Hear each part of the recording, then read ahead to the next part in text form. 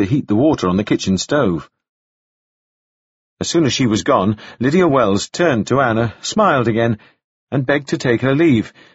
"I have appointments uptown which I must keep, but I shall be back in time for supper, and will expect us to take it together. You may ask Lucy for whatever you desire in the world. If she can find it, it will be found. Stay in the tub as long as you like, and use anything on the washstand that strikes your fancy.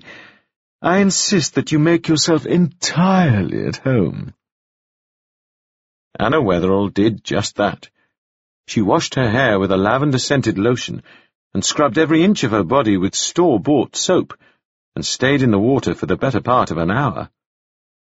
After she had dressed again, turning her stockings inside out to show their cleaner side, she spent a long time at the looking-glass fixing her hair.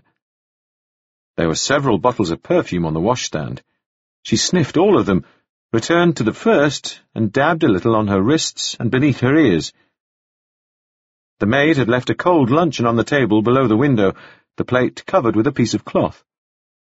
Anna lifted the cloth aside and saw a mound of ham shaved very nicely, a thick slice of peas pudding, evidently fried, a yellow scone spread with butter and jam, and 2 pickled eggs.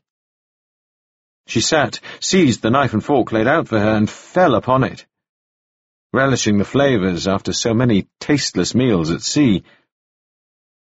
Once the plate was clean, she sat wondering for some minutes whether she ought to ring the bell for the service to be cleared away. Would it be more imperious to ring or not to ring? Eventually she decided not to. She got up from the table and went to the window, where she drew the curtains, and feeling very contented, stood a while to watch the traffic in the street. The clock had struck 3 before she heard any sound from the floor below. Sudden voices in the passage, and then footsteps mounting the stairs, and then a brisk 2-knuckled knock at the door. She had barely time to rise before the door was flung open, and in strode a tall, very dirty man, dressed in yellow moleskin trousers and a faded coat. When he saw Anna, he came up short. "Oh," he said. "Beg your pardon?" "Good afternoon," Anna said. "You one of Lydia's girls?" "Yes." "New girl?" "I arrived today." "You and I both," said the man. He had sandy hair and a slightly grizzled look. "Good afternoon to you." "Can I help you?" He grinned at this. "We'll see," he said. "I'm looking for the mistress. Is she about?" "She has appointments uptown." "What time will she be back?" "She said by supper time," Anna said. "Well, have you any appointments before then?" "No," Anna said. "Good," the man said. "Mind if I reserve the next dance?" Anna did not know what to say to this. "I'm not sure if I ought to receive company when Mrs. Wells is out." "Mrs. Wells," said the man, and laughed. "Sounds almost respectable when you put it like that." He reached back and closed the door behind him. "Crosby's my name. What's yours?" "Miss Anna Wetherell," said Anna with increasing alarm. He was already moving to the sideboard. "Care for a drop of something, Miss Anna Wetherell?" "No, thank you." He picked up a bottle and tilted it at her. "No, because you don't have a taste for liquor, or no, because you're being polite?" "I only just arrived." "You've told me so once already, my girl. And anyway, that doesn't answer the question I asked." "I wouldn't want to take advantage of Mrs. Wells' hospitality," said Anna, with a slight emphasis of disapproval, as though to communicate that he ought not to either. Crosby uncorked the bottle, sniffed, and recorked it. "There's no such thing as hospitality," he said, returning the bottle to the tray and selecting another. "You'll be billed for everything you touch in this room, and quick as thieves, you mark my words." "No," Anna said. "It's all been paid for, and Mrs. Wells has been wonderfully hospitable. I am staying at her personal request." He was amused by this. "Oh, yes. Nearest and dearest, are you? Old friends?"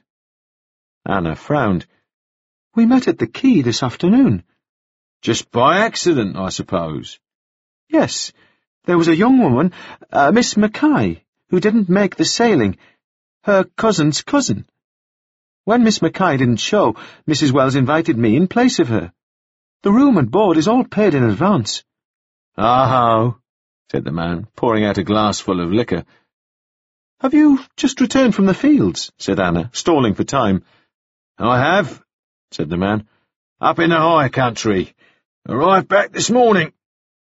He drank, expelled a breath, and then said, "No, it's not right if I don't tell you. You've been euchred." "I've been what?" "Euchred." "I don't know what that means, Mr. Crosby." He smiled at her mistake, but did not correct her. "There's always a Miss Mackay," he explained.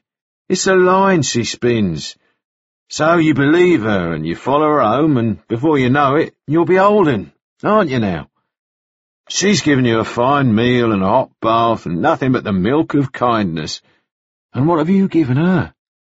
"Ah," he wagged his finger, "but there will be something, Miss Anna Wetherell. There will be something that you can give." He seemed to perceive Anna's anxiety, for he added in a gentler tone, "Here's something you ought to know. There's no charity in a gold town. If it looks like charity, look again." "Oh," said Anna. He drained his glass and set it down. "Are you partial to a drink or not?" "Not today, thank you." He reached into his pocket, withdrew something, and then held up a closed fist. "Can you guess what I'm holding?" he said. "No." "Go on, have a guess." "A coin?" "Better than a coin. Guess again." "I can't think," she said, in panic. He opened his fist to reveal a nugget of gold around the size and shape of a chestnut, laughed again at her expression, and then tossed it to her. She caught it in the heels of her hands. "That's enough in gold to buy every last bottle on this tray, with pounds left over," he said. "It's yours, if you'll keep me company until the mistress comes back. How about it? You'll have a heads up on those debts when they start mounting." "I've never touched a piece of gold," Anna said, turning it over. It was heavier than she had imagined it would be, and more elemental. It seemed to turn dull in her hands. "Come here," said Crosby. He took the brandy bottle to the little sofa, sat down, and patted the space beside him. "Share a drink with a fella, my girl. I've been walking for 2 weeks, and I'm thirsty as hell, and I want something nice to look at. Come here. I'll tell you everything you need to know about Mrs. Lydia Wells." Crux, in which two